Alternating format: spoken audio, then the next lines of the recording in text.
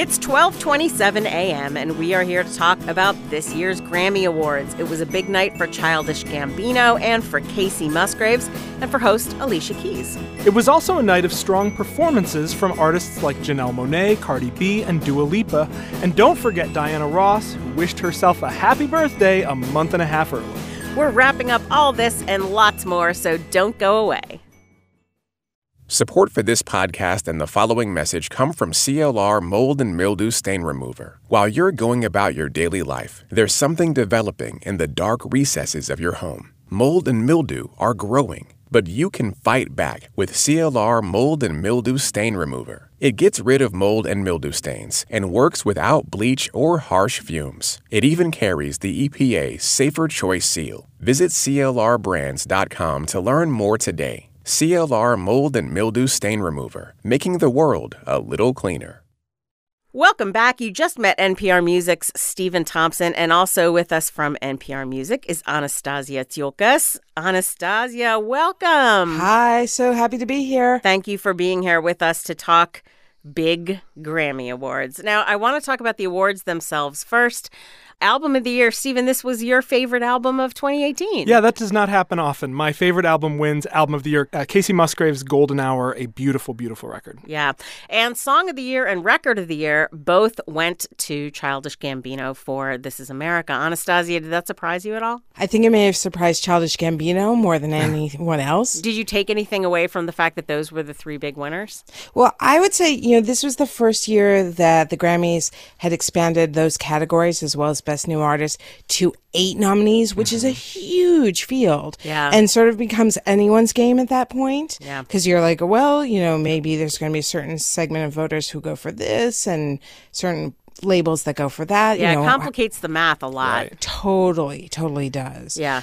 So it felt more like the field was open this year than it has in a while. Right. And this was also a really important year for the Grammys, in part because of a controversy over some stuff that the CEO of the Recording Academy, Neil Portnow, had said last year. And Anastasia, you've reported on this and talked about it. Remind people what the broad outlines of that controversy were. So last year, just to paint a little bit of a background, Lorde was the only woman who was nominated for Album of the Year, who was not allowed to give a solo performance. And there was a fair amount of ire in the music industry, like, why was she singled out? And the producer of the show, a guy named Ken Ehrlich, said, we just can't squeeze everybody in. Yeah. And then a reporter at Variety magazine followed up and asked Neil Portnow, who's president and CEO of the Academy, what that was all about and sort of general feelings about women in the industry in the Me Too era. And he said, well, women need to step up, and if they did, I think they'd be welcome. And, and that, more than anything else, that infamous line, set off a firestorm. And according to what I hear from you, the pop music industry statistics for women are still pretty depressing. Yeah. So in 2019, let's just make sure we know that we're all talking about the 21st century, right?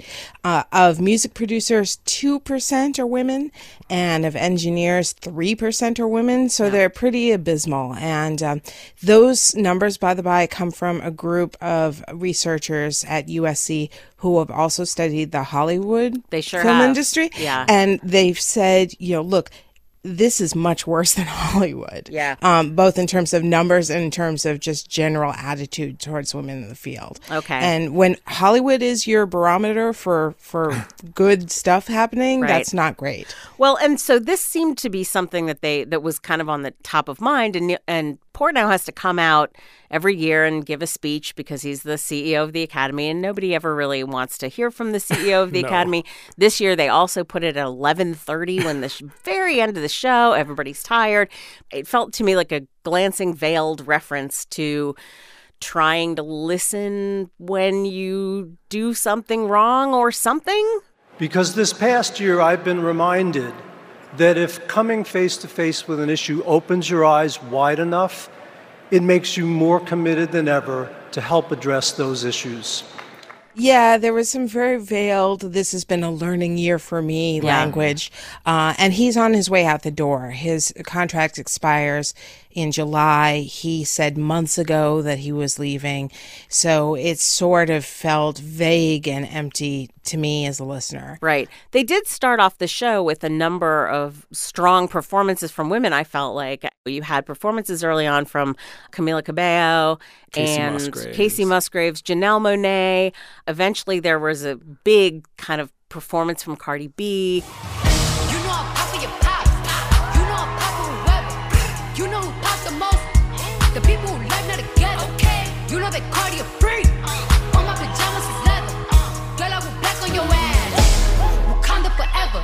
I did feel like those were the performances that were the strongest as opposed to your Post Malone and stuff like that. At one point, they had Post Malone come on and perform with the Red Hot Chili Peppers. And Post Malone is wearing kind of like this kind of grubby jacket and kind of slouches out and does his thing. And you just think, man, men need to step up. There was also a bit at the beginning when the host, Alicia Keys, brought out Jennifer Lopez and Jada Pinkett Smith and, Michelle Obama. And they sort of did this moment that was like, look at all these great women and Lady Gaga. And so it was this very big moment of kind of look at all these fantastic women. I felt like they were trying to address this. But they didn't say anything. Right. That was the amazing thing. They all got up and so you have these visuals of these 5 incredibly impressive, powerful women, all very self-possessed and very articulate about what it is they do and why they do it. And they sort of go into this soapy thing about how meaningful music is. And I thought, well, are the visuals supposed to do the work for us? Right. From the Motown records I wore out on the South Side to the Who Run the World songs that fueled me through this last decade, music has always helped me tell my story. Well, I think in addition to that, I kind of appreciated the fact that they had a musician host, and instead of your typical kind of James Corden, like James Corden was the host last year, and he did a comedy monologue, and he did little skits to kind of fill time in a telecast that really needed to be a little padded out a little bit. The way Alicia Keys approached that as a host was to perform songs, to kind of either bond with other musicians that she has relationships with, or at one point to sit between 2 pianos and perform this kind of somewhat random medley of songs. At one point she was doing like a Kings of Leon song. You know that I could use somebody, someone like you.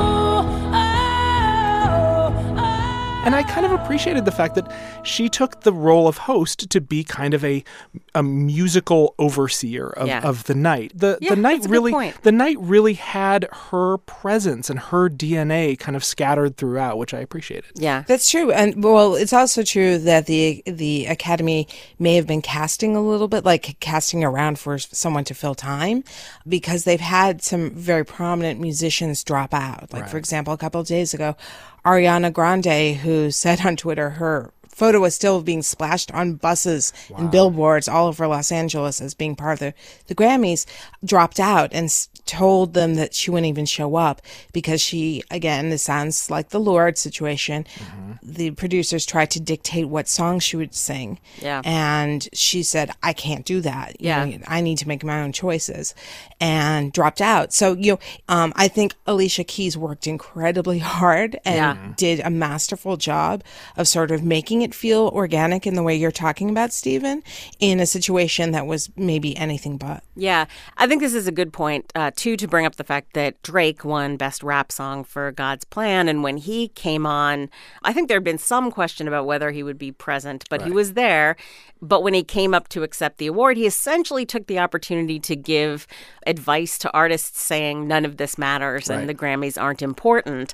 They cut off people during their speeches at various points, but it did seem, it was conspicuous the way, I think he was the first person cut off. Yes. They didn't even play the music. Look, if there's people who have regular jobs who are coming out in the rain, in the snow, spending their hard-earned money to buy tickets to come to your shows, you don't need this right here. I promise you. You already won. But next, a special Grammy performance. The Grammys, even in a year that I felt was pretty satisfying. I was satisfied with a lot of the winners. I was satisfied with a lot of the performers. But the Grammys always give you a few pieces of terrible, terrible optics. Yeah. And sort of jolting Drake off the stage as he's lightly criticizing the Grammys was not a tremendously good look for the Grammys. Right. Speaking of not a tremendously good look, I want to move on and talk about some of the tribute performances. And I think the one that people spent the most time on Twitter puzzling over was the Motown tribute headed up by Jennifer Lopez. Yeah, because Jenny from the Block is not the first person I associate with Detroit. And there are a couple of, obviously there were a lot of people who felt like, why would you not give that spot to a Black artist? But more to the point, she's a dance pop artist, right, and she's not a soul singer. She doesn't seem suited to these songs. To me, it was just a very odd choice. No, it really, really clanked, and which is a shame. And it's a shame that that's one that we're talking about on a night when there were a bunch of other really satisfying performances. Right. I enjoyed having Dolly Parton come out, like flanked by a rotation of really terrific and exciting young women in country music. Yeah. Jolene, Jolene, Jolene, Jolene, Jolene, please don't take it just because you can. Take it away. Now your beauty is beyond compare. Flaming locks of auburn hair, ivory skin and eyes of emerald green. I thought Janelle Monae's performance, like I definitely found myself just agog and just like wanting, like, man, this is her Super Bowl halftime show. Yeah, totally. There's nothing better. Damn, that's just the way you make me feel. That's just the way you make me feel.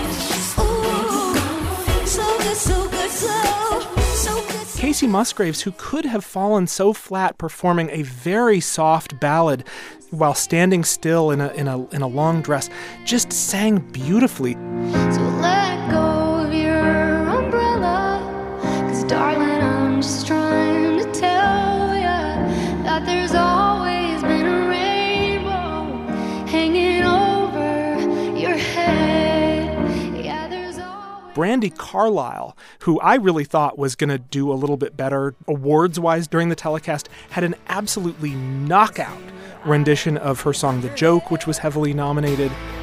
And you're looking tired, but you don't look scared. You let her live while they care. Let them spin, let them scatter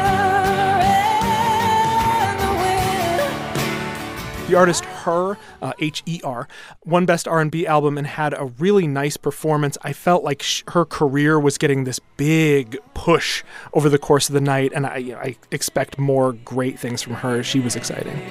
I'm caught between your love and a hard place. Oh, I wish there was a right way, yeah. I'm caught between your love and a hard place, yeah. And can we just talk for a moment about the opener? Because I am hard-pressed to think of the last time that Latin music and Latinx artists were so out in front and opening a huge award show. Yeah. With Camila Cabello and J Balvin and Ricky Martin, who frankly I didn't even recognize for a minute with that mustache, and Arturo Sandoval with them. I mean, that was a big moment. That was a big statement. And it was one of those things that no one said, hooray, we're celebrating Latin artists in the midst of the mainstream Grammys instead of shunting them over to the Latin Grammys. Right. Música no discrimina a nadie, así que vamos a romper. ¿Dónde está mi gente? Latino está la muerte. ¿Y dónde está mi gente? Say yeah, yeah, yeah. Say yeah, yeah. I think that was a great opener as opposed to the kind of super overstaged kind of epic things they sometimes try to go for. This was a great dance number. I was also pleased overall to see the awards getting spread out more. Last year, the Grammys had this kind of thudding quality to them where like Bruno Mars won a big award after big award after big award. You had all these sweeps, which meant that a lot of artists got left out. Jay-Z went 0 for 8, SZA went 0 for 5, Despacito went 0 for 3. And this year you had more just diversity just in the sheer number of different people who won awards. In addition to Childish Gambino and Kacey Musgraves each winning twice, you had Drake, you had Lady Gaga and Bradley Cooper, you had her, you had Cardi B winning Best Rap Album, which was a milestone, you had Dua Lipa winning Best New Artist and having, I thought, a terrific little performance with St. Vincent. So it was just nice to see a lot of just different faces collecting the trophies. They managed to avoid that repetition that can sometimes really drag down these telecasts. Yeah, and I want to mention just two more tribute pieces, one of which was the Aretha Franklin tribute, which I was surprised that wasn't longer. They had a Natural Woman performance, but I was surprised that wasn't kind of as big as the Dolly Parton one, for example. At least they didn't bring out J-Lo. No, it's true. And then I want to talk about Diana Ross. Yes. They had a Diana Ross tribute, but typically when the Grammys do a tribute, somebody else comes out and sings your songs. But that's if you're not Diana Ross. It was like she was, those super old-fashioned cakes with like a doll on the top with an enormous billowing dress. She's decked out in red tulle. There's twirling, or maybe there wasn't, but I certainly felt like there was twirling involved. Yeah. There was a lot of loving, odd reactions on the faces of the audience. There were a lot of close-ups of Berry Gordy. She ends it by crowing, "Happy birthday to me!"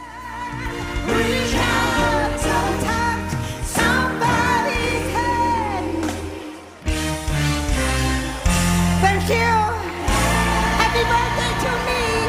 Happy birthday to me.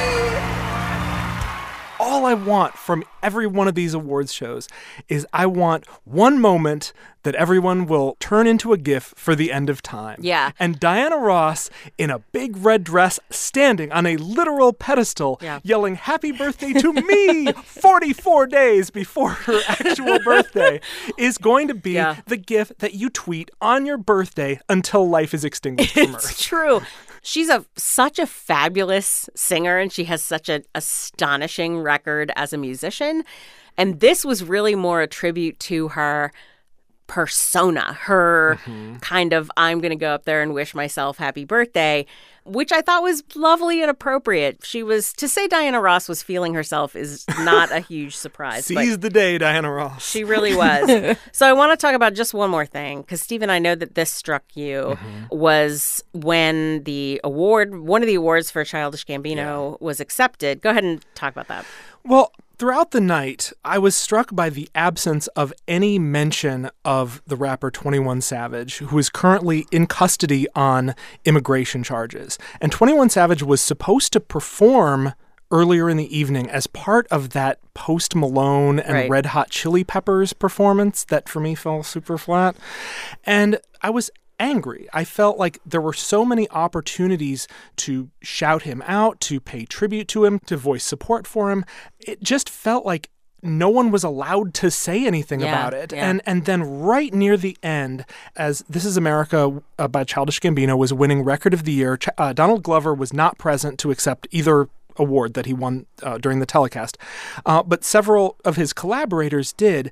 And Ludwig Göransson, who produced the song and also won a Grammy for his excellent score for Black Panther, shouted out 21 Savage as a crucial collaborator in Childish Gambino's music, but also managed to just say his name, which no one else had done during this entire telecast. Yeah. I definitely get your point there. Although I think, on the whole, I would say a pretty satisfying show in a lot of ways. Solid performances, nice awards. Best Grammys I've seen in a few years. Yeah. You agree, Anastasia? Yeah, it was definitely satisfying. More satisfying than I had anticipated. Yeah. Which is always a nice surprise. Yeah. Well, that brings us to the end of our Grammys show. You can follow Anastasia at Anastasia T. Thanks to both of you guys for being here late with me. Thank you.